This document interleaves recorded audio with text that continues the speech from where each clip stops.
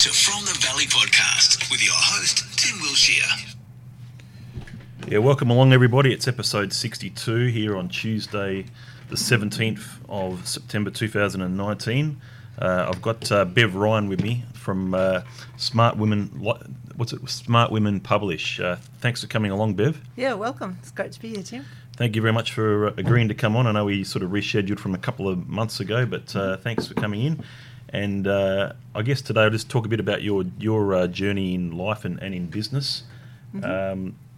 And also, you know, I guess what you're sort of looking to do sort of in the coming years, as well as what you can reflect on in what you have done and that sort of thing. So first up, I guess, whereabouts were you born and whereabouts did you grow up early in life? Yeah, well, I'm one of the rare people in Queensland who's actually a Queenslander. Born in Brisbane? Or? Well, born in Toowoomba, grew up on a dairy farm out South Burnett region, which many dairy farms don't exist out there anymore, but that was my upbringing. Hit the big smoke at boarding school in Ipswich and then university at the U of Q in St Lucia. Went to uni there for 4 years, became a teacher. And studying education? Or Yeah, BA Dip Ed, which was pretty standard at the time. There was a scholarship available. I won a scholarship, and that's what I could do. So it was the Department of Education scholarship 4 years to become a high school teacher. So any sort of casual jobs that you sort of had in high school years and uni years? Well, when I was at uni, usual student casual jobs, working in Myer, doing babysitting on the holidays, that sort of thing. But no, my first real job was teaching when I graduated and went to Mount Isa. So my first year of teaching was in Mount Isa in the mid-70s, which was a pretty cool place to be in the mid-70s, yeah. So, and what sort of age group were you teaching? You sort of primary school, high school? High school, always high school, yeah. And high school English. English, obviously, very good with books and stuff. So English, you'd imagine that's probably could be what you teach. Yeah. And any other sort of subjects as well? Geography or social science, okay. The soft subjects, I suppose, if you want to call them that. The subjects that kids would choose when they didn't want to do something else, they'd do geography. It's a very fascinating subject. But What do you think of the sort of curriculum back in those days? I mean, you obviously were a teacher. Were you sort of fairly passionate about what was being taught? Did you sort of agree with the methods back in those days? Yeah, look, I did. Probably one of these, even though I grew up in the 60s and 70s, when things were changing, there was a lot of people revolting about a lot of things back then, and I probably didn't question things a lot. I think back about myself then, I didn't question a lot. But I do remember very vividly in the 70s teaching things like climate change. It's not a new subject. No, it's definitely not a new subject. So it's always existed, and I guess it maybe just the media was different back then as well. Maybe the media sort of weren't all over it like they sort of are these days. Yeah, I think it's a lot more people are aware of it now, but the media does kind of get in the middle of conversations and just blow things out of proportion. Not blowing them out of proportion, that's not the right word, but they'll sensationalise things that should be a normal conversation. Yeah. So teaching at Mount Isa, and then where was next after that? Did you sort of go back into this part of the world? Or? Almost. I got a transfer to Beaudesert, so I taught there for 2 years in the mid-70s. So by this stage was, late 70s. So I had a scholarship which I was bonded for 4 years. It was 4 years at uni in return for 4 years of paid teaching. After I'd been teaching for 3 years, the state government abolished the bond to do with that program. So I was no longer bonded to teach. So I kind of resigned pretty quickly and went overseas. So I did my 2-year backpacking, late 70s escape, which was probably the best thing I could have ever done, actually, yeah. And whereabouts did you sort of backpack to back in those days? Everywhere. I started off in Asia and went from there to Europe, worked in Holland for a while, or Netherlands. I went to Africa, Sudan and Egypt, back to Greece. I taught English in Greece. Norway. I went all around the place. After nearly 2 years, I came home again. Yeah. And back in that sort of first time of travelling, or I guess it's one of your first times, what stood out to you as far as a world destination that you sort of really enjoyed, or that you sort of felt like it was Bev Ryan? Yeah, two things. When I went to Egypt, it sounds strange, but went to Egypt because somebody else I knew was going there. So I didn't have a great interest in history, I suppose. But Egypt, I mean, how can you not be amazed by history when you're in Egypt? So that was just a real, like, you go into the ruins in Luxor, and not so much the pyramid. I mean, the pyramids are amazing, but there's so much more to Egypt history than just the pyramids. You go a bit further south down the Nile and then out into the Valley of the Kings, saw Tutankhamun's tomb, and just the stuff that's kind of almost mythological when you live in Australia and suddenly you're in the middle of it. That was amazing. In terms of beauty and softness, it was Norway.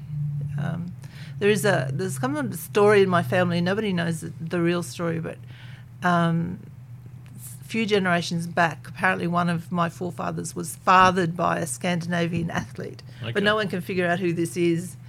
So there was an illegitimate child at some stage, and the story is Scandinavian athlete. And I went to Norway, and it's just like, wow, I think he might have been from Norway. It just kind of felt home. I've been there a couple of times. Yeah, I've been there the one time, and it's a beautiful place. I love Bergen. Bergen's a nice little place. I don't know if you've been there, but that was beautiful. And then obviously Tromsø up north of the country is just where it's obviously a reasonably well-known sort of area as well. And then we actually went on a cruise and went on the Hurtigruten. Up the fjords, up the west coast. Yeah, we drove across and then looked at the fjords across. Yeah, and Oslo was a bit different to what I expected, which that was quite interesting. Okay, so that's that sort of trip then, and I guess how many sort of years then did you continue to teach after that? Yeah, I came back. I did another few years of teaching when I had small children. Did another couple of years. So in total, I was a teacher about 7 years, sort of in 2 different blocks of time. But then I had 2 children. I was married, had 2 children, divorced, remarried, had 2 more children. So 4 children in total? 4 children in total. Yep. By that stage, living on an acreage at the back of outside Beenleigh, out towards Jacobsville, out there, out that road. Wanted to do something from home. Lived on acreage. My partner, my husband at the time, was working as a cabinet maker in the back of the 5 acres, and I think that's where in terms of career change, that's where my pivotal moment happened. I was searching for something to do that wasn't teaching. I mean, it's a great profession, but it's the discipline in the classroom is really hard work, and I wasn't cut out for that. Anyway, I discovered publishing then. I never learned or studied publishing. I just had this bright idea that I could publish a magazine about home-based business back in the late 90s. So that's how I got into publishing. Yeah. Okay, so that's obviously sort of something you felt that you could have a passion for, and obviously you're still doing it as we speak. You're obviously still publishing books and that sort of thing. So, so was it a magazine? Was the first thing you published, and was it like a regular magazine, or was it? Yeah, no, it was a magazine called Work From Home. Yep. And it was a real career change for me, and at the time I got interested in publishing because I did a really intensive look at what my interests were. And out of that, I realised that I needed various things to make me happy, which was talking to people, gathering stories, the creative side of creating a book or a magazine. Yes, yeah. Just the whole range of activities that goes towards publishing a book or a magazine were just perfectly suited to what I like to do. But in the same time, in that career change for myself, I got interested in how important it is for other people to find that same path, that career change path, which could be quite devastating for people when they want to change but they don't know what they can do and they don't know how to do it. So from that late 90s, I got those 2 interests emerged, which was career change and publishing. Yep. So since then, really my career has intertwined those 2 things. Even to this day today, I'm still doing some part-time career change consulting and also publishing. Yeah, so definitely utilising your skill. I still think that you're probably utilising obviously your skills that you learnt even being a teacher in some of these roles, but then obviously the less stress of the children being in front of you and having to work out a way to keep them in line and that sort of thing. You don't with these types of things. It's more of a one-on-one situation with people that you're talking about their career with, and then the egos go out the door.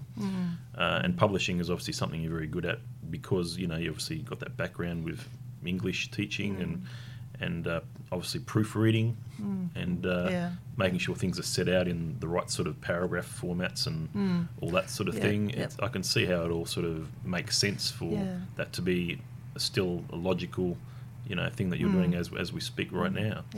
So it's great that you've been able to find your niche anyway and been able to certainly help a lot of people be able to tell their stories and that sort of thing. So publishing, when was the first time you published a book or a novel or something like that? Yeah, I've only recently published my own work. With the magazines, I published the magazine Work From Home. It was a national magazine and it came out quarterly, so I did that for a few years.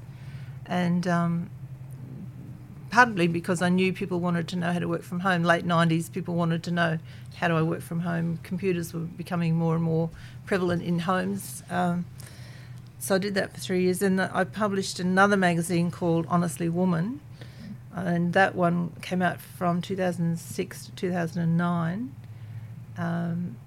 So that one was really my audience were mature women like myself who I knew were either wanting to run businesses or change direction, just kind of at a time, I suppose, when there's a certain time in a woman's life anyway where your kids grow up and it's time for you again, and they're not ready to retire. There's this new freedom and they want to discover who they are and do things, in terms of professions or careers, whatever.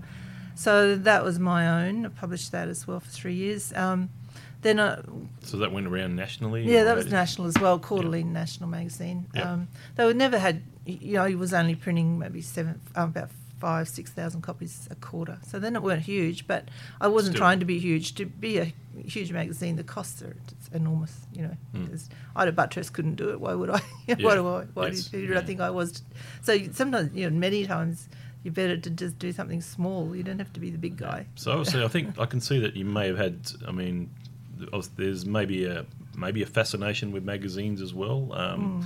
So what magazines did you sort of like to read? I guess over the last 20 years, if you go to the newsagent, traditional newsagent, and look around the shelf, what would you sort of be looking at as something you'd want to pick up and take? Nowadays, this is an old word. There's a magazine, it's actually a British magazine, but you can buy it in some news agencies here. It's called Psychologies, and even though it's called Psychologies, it's really about mindset. It's really a magazine design. The stories are actually fairly light, but they're quite motivating. They help people just kind of improve their life, but it's a nice, easy read, but really interesting. Mind Food is another one that's come out of New Zealand. I like magazines that have got some content. Dumbo's a really cute magazine, Australian. Did you say Dumbo? Dumbo, as in, Dumbo could fly with the feather. So it's kind of got that inspirational title, Dumbo. They've done really well. So they're kind of all fairly niche magazines. The reason my magazine, Honestly Woman, was popular, what gave me direction with that was when I was thinking about doing it, I did my market research and asked women, women over 45, over 50, what they liked in magazines, and there was a resounding negative response to magazines full of glossy advertising. So people still like magazines, but many women want more than just ads and trite stories or fashion shoots with 20-year-olds wearing clothes that are supposed to be selling to 60-year-olds. Obviously there's enough of an audience for that because they're still there. But people want alternatives. People always want alternatives to the big guys. Yeah, definitely. I mean, a lot of magazines that you ever get, obviously they need to get their revenue, and that's why their ads, every second page, third, so that's certainly what they, traditionally that's what they obviously try to do. But obviously, as time goes by, I think people, will be buying magazines a bit less anyway, unless there's a particular topic they like and they like the format and all of that sort of thing. So have you sort of seen a bit of a drop off in sort of people buying magazines and that over the last decade? Yeah, definitely. Excuse me. I think I finished doing my magazine when the GFC came. It was end of 2008, early 2009, and I'd really just got it to the point where it was covering its own costs. And with the GFC and all the negative press, and I just didn't want to. I didn't want to fund it any further myself, and I did not want to start pushing for advertising sales to business owners who were caught up in the GFC. So that's why I stopped doing it. Yeah, I could see that. So, and that's what's changed dramatically is the advertising revenue for magazines has changed dramatically. So even when you were publishing back then, what sort of companies would advertise in your magazines? Just smaller businesses that wanted to reach women, but also I did get some advertising from Westpac because they've got a definite marketing strategy to reach women.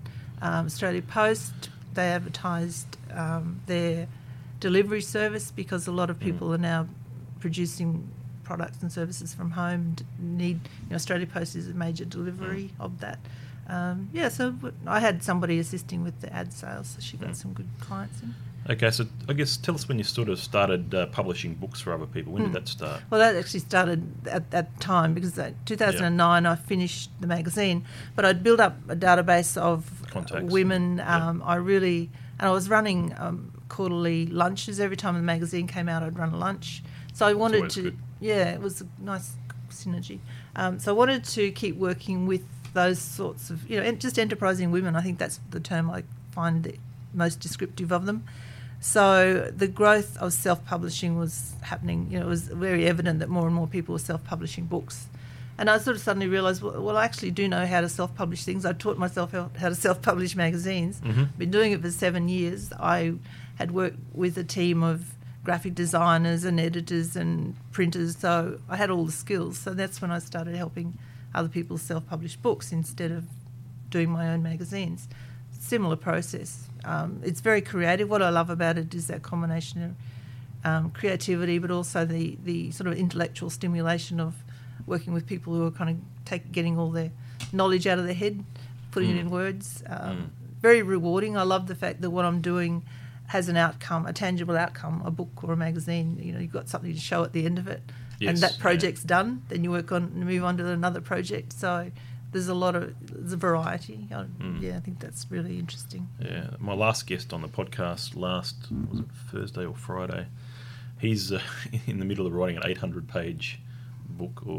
That's a long book. It's been going 8 years. Wow, is it a novel? I give him your contact details, but it's philosophical. So it's about the philosophy of what the meaning of life and from an engineering point of view, I think, because he's an engineering, that's his area of expertise. He goes in there and tries to change organisations usually some in the mining sector. And he's a very interesting guy, Prass. Very interesting. That was a very good podcast last week. I must listen to it.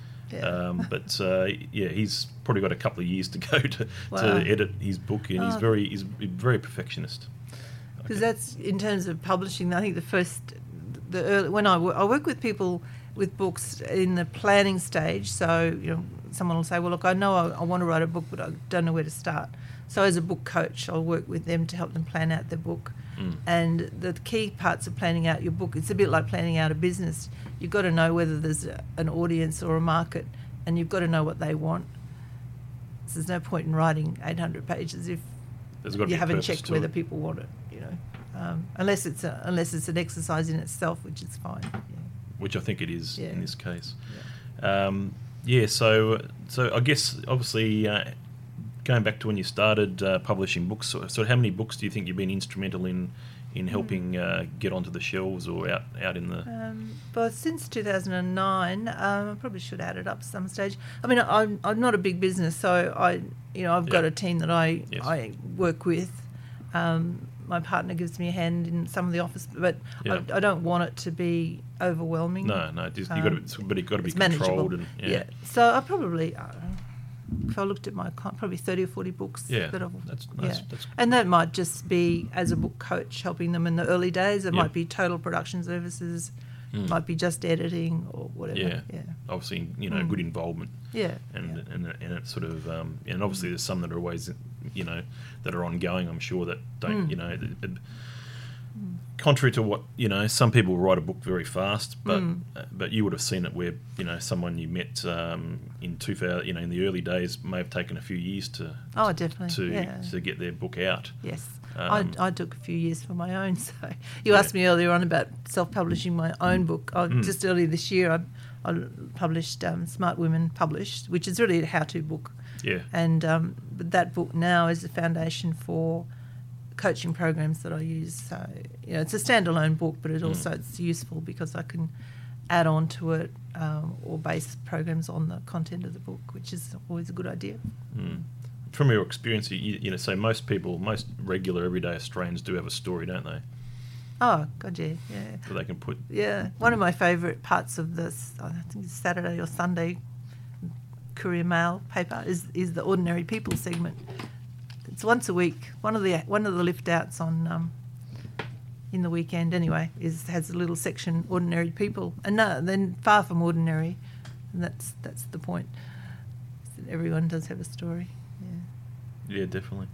So tell us a bit about how you sort of first became involved in our BOTS networking group, because that's been going on a few years at least, hasn't it? And you've ever since you've been involved with BOTS, you're always there after pretty much every breakfast. Almost. Unless there's something, it's pretty rare that you would not there, I guess, is what I'm saying. Yeah. And you sort of have a good role in that, where you sort of keep things organised when it comes to speakers and organising this and that. But what do you like about that group? I mean, it's just a nice small group, but obviously you were drawn to it, the first time you went. Yeah. Well, the story behind that, I've always been a Western Suburbs girl because my first time in Brisbane was going to University of Queensland, so that's where I lived. So I've been away from Brisbane, come back to Brisbane, tended to always end up in the Western Suburbs. We sold a house in Jindalee about four years ago, I guess, and moved to Nunda, mainly to be closer to family on the north side. Our first grandchild was due. Anyway, we moved to Nunda. I know Vivian Lewis. I met Viv through my magazine, actually. She'd actually been part of a book I had worked on for somebody else. And Viv goes to BOTS, so Viv said, well, come along. So I was really looking to, join a business network on the north side, but also we wanted to meet some nice people on the north side, sort of grow our friendship base on the north side. So that's why we ended up there, and both of those things have happened. And so it's been really lovely. Excellent. So, and and obviously LinkedIn is something you've also you obviously help people with their LinkedIn profile. I know that's one of the things that you mentioned at BOTS a few times, that and given examples where you've helped people. LinkedIn is obviously. Tell us what your sort of interpretation of LinkedIn is, and also, I guess, do people, what's the correct way to use it and a non-correct way to use it, and that sort of thing. Okay. Well, just a context around LinkedIn, that's part of the work I do as a career coach, because it's just one of the critical parts of job search now. Yep. It's also important to business, whereas as a career coach, I'm often helping people establish a profile on LinkedIn because it's not something they've used before, or they might have had a profile on LinkedIn because their boss said, oh, look, like if you work for Westpac, or for example, you need to have a profile on LinkedIn that says Westpac, whatever. So when people come to job search, their important documents are their resume, their LinkedIn profile, and any sort of cover letter that they might use in job applications. So it's critical for that point of view. And, I've met various people. My son-in-law actually is one of them. LinkedIn, or recruiters have used LinkedIn to reach out for people and and find them and offer them positions. That happens all the time. In terms of business, that's another sort of, it's a different purpose then, but it's definitely your online profile is really important on LinkedIn. People use it to find out more about you. The way I describe it in terms of job search, I suppose, is that your resume by default is a clipped version of your career. The language is brief. There's a brevity about what you put in your resume. Whereas on LinkedIn, you can relax and open up a bit more about who the person is behind the resume. And I think it's like that with business as well. Every business owner should have an about page on their website, which surprises me sometimes. You go to a business website and you can't see who runs the business. You just got to show yourself, whoever you are. Fair enough. That's how I feel anyway, because I think there's so many people make decisions about dealing with other people based on the person behind the... Anyway, going back to LinkedIn, I think it's important your LinkedIn section, which is now it's called About, I think, has an honesty about it, but also a little bit of a business pitch, but in a really nice way. So that's really important to get that About section right. And a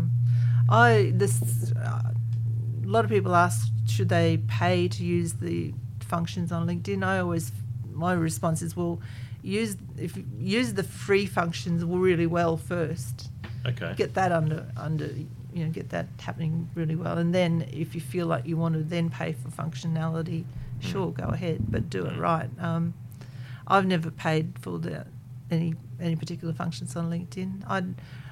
I think I have, I probably still do actually. I think the one thing that people don't like on LinkedIn is being contacted by somebody else, which is fine, but then being sent a pitch straight away. We get that every second day, pretty much. Yeah, I'd imagine from so. LinkedIn. So that's probably my opinion. That's probably the wrong way to use it. Yeah, I agree. I just use it more. Just keep your profile up to date. Make sure it looks good. And also just use it as a way of connecting with somebody. Say, look, I remember such and such because I connected with them, and they're an expert in da-da-da, so that might be someone I can talk to about this. Definitely, yeah. It's still but again, recruitment. So what about recruiters? I mean, you hear some stories about recruiters doing the wrong thing and the right thing, and obviously LinkedIn's there can be a bit, I guess, abused a little bit by recruiters as well. I've heard some stories. In relation to that. So tell us a bit about who are the people you sort of idolise, I guess, that are famous first of all, and then not obviously people that I guess probably more so in this area that you see as mentors or inspirations. Okay, so I think in terms of, I think I respond, or I'm interested in following or admiring probably women who I feel like I can not model myself after, but they just give me inspiration, particularly as I've gotten older. I think this is really important that, like in the business world, I go to a business function. I'm in my mid-60s and I might go to a business function and it feels like everyone else in the room is younger, and then you sort of think, oh God, what am I doing? And then you might see someone like Maggie Beer, who's, I think she must be 70. She's just amazing. So I find women like that, Helen Mirren, Judi Dench, older women who are they're just on fire. They just do what they love to do, and then there's sort of, it's not that they don't care, they do care, but they're just so solid in who they are. And if they want to keep working, they keep working. I find women like that inspire me now at this time in my life. So in terms of mentors, I had this conversation recently with a few people that when I was younger, there was not a lot of mentoring in the workplace. Like as a professional, as a teacher, as a young teacher, there was so many things about what I did that was actually very good. I was very good at teaching, although I didn't think I was. And I think if you're a young person in your profession or your business and you get a mentor, deliberately find a mentor that can help show you, give you the confidence to know, look, in this part of your career, you're doing awesome. And there's so much more you can learn, so stick with it and just think about a plan. So music teaching as an example, I wasn't happy in the classroom, but there were so many other avenues within the teaching profession that I could have, with a plan, thought, okay, well, in 2 years, if I do this, and then I could become, for example, a librarian or a career guidance coach in a school. I mean, that would have been perfect. I was quite capable of figuring that out myself, but you don't always do that. So actually, I met with somebody yesterday, and he's a mentor for young engineers because he was an engineer, and he And I just think that sort of mentoring is so valuable now for people in a profession who, they've invested their time and their study and their money, but they're not necessarily quite found their little spot in that profession. Don't just walk away. Just find a mentor that can help you figure out what that spot is, because it's obviously so much about that career that has drawn you to it. It's a lot just to walk away from it. So it's wonderful to see that sort of mentoring so accessible these days. I think it's awesome. But that wasn't really something that... It was probably available, but it wasn't something that kind of registered in my mind when I was a young teacher. Does that answer your question? Yeah, no, that certainly does. I mean, I guess where do you sort of see things going in the future as far as what you're doing? Is this... Do you sort of look forward to retirement and that sort of thing, or do you think you can continue to do this for a while longer? Probably. Well, in our case, it's a matter of necessity that I keep doing it for a while. But I love doing it. So I'm just... You've got to be passionate about it. Yeah. I mean, the alternative would be to sit at home and do what? It's just that's never really appealed to me, or the thought of travelling around Australia or sitting on a cruise ship. It's just like, okay, well, I could do it for a week, be happy with a week. But I know after 2 weeks holiday, it's like, okay, I've had my holiday, what next? Yeah, I think I like the mental stimulation of something, whatever it is. And I mean, in terms of publishing, everything's digital, everything's online. I could do my publishing business from anywhere. I could travel and do that and do the business, quite easily do that. Yep. So we live in a pretty amazing world that we got that option. That's for sure. So, in Brisbane, do you obviously like living in this part of the world now? What is it about this place that I guess draws you in with, as far as Brisbane? Are there anything you particularly like to do here as well? Yeah, Brisbane, I mean, it's a great city. I was just actually this morning at, 7 o'clock this morning, I hooked up on Facebook with my son, who's just been overseas for 6 months. And he's just come out through New York for a few days, and then he's now in LA. We're just talking this morning about his renewed or a newfound appreciation for Brisbane as a place to come home and call home, because it's kind of just the right size. It's there's enough here. I mean, I'm obviously totally different life situation to my son, but I think Brisbane is one of those towns. There's plenty to do here. It's not if you think there's nothing to do in Brisbane, you're not looking very hard. It's got hot summers. That's probably my only thing. But air conditioning is pretty prevalent. So no, I really love Brisbane. We could easily live in a quieter place, but it's just my partners grew up in a farm in New Zealand, so we're both farm kids. Yeah, definitely. But we both like the city, so it's we find Brisbane a really easy place to live. So I guess any sort of advice that you've got to the listeners who may be thinking of putting their story into a book and publishing it, what's your advice on where to actually start? Yeah. Okay. So just to sort of clarify the work I do, I work with authors of non-fiction, and most of the time, 99% of the time, I'm working with people who are business owners or solo entrepreneurs or whatever, who want to write a book that will help establish their expertise or establish their credibility in their space. Many times they also want to tell their story, but I guess in that case the caution is, well, tell your story in your book if it's a benefit to the reader who's wanting to learn how to do something better. For example, my book is about how to publish, so my story about me learning how to self-publish with magazines is part of my introduction, because one of the factors when anyone starts anything new like that is self-doubt. So and there's something about writing a book, to become an author it's a big step, and to be recognised as an author, it really challenges some people's self-belief, like who am I to write a book? So I think the planning stage is really critical to figure out how you're going to structure the book. What's my message, but more about, well, who's going to read it and what benefit are they going to get from the book? That's the really important part. once you understand that, then that determines what you put in your book. So take time to plan it. Don't just sit down and think you're going to write it. Just plan it first. I've just run a webinar program for a group of women, and that's really, the whole webinar was about how to get your book started, and it ran over 6 fortnights with coaching time, and people are still, some people, by the end of that program, many people were in the research phase. As I said to them, you've got to ask questions, you've got to find out what readers want. So that's a stage. Understanding your planning is a stage. Then it's your writing, and then it's the production. So it's 3 very distinct stages. Now, I always think, obviously, we're part of the BOTS is networking. And what sort of, I guess, types of networking do you actually enjoy or have enjoyed over the years, or still enjoy apart from BOTS? Anything in particular that?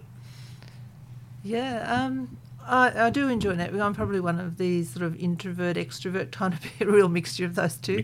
I like something that's meaningful, which comes from smaller groups and having one-to-one conversations, I think. I do like, when I was doing my magazine, I mentioned before, I'd run lunches, but that's, when I think about it, that's actually 10 years ago, so that's a while ago.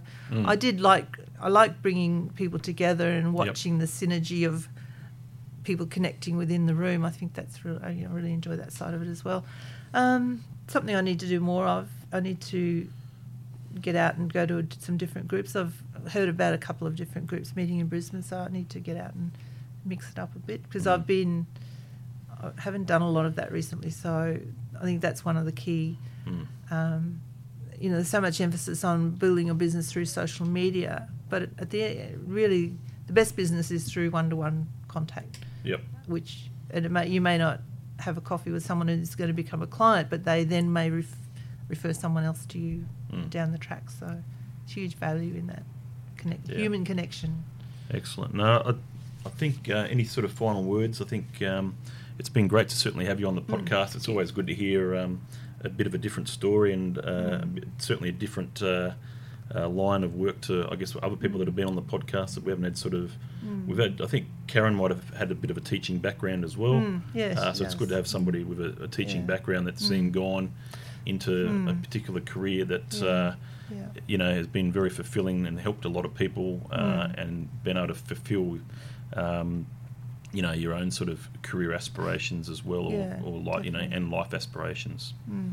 I guess my final word is that you can always be doing more than one thing. As I said, I'm a solo business owner, and I've had the consulting gig, which is my career coaching in the city, and then a business on the other half based at home.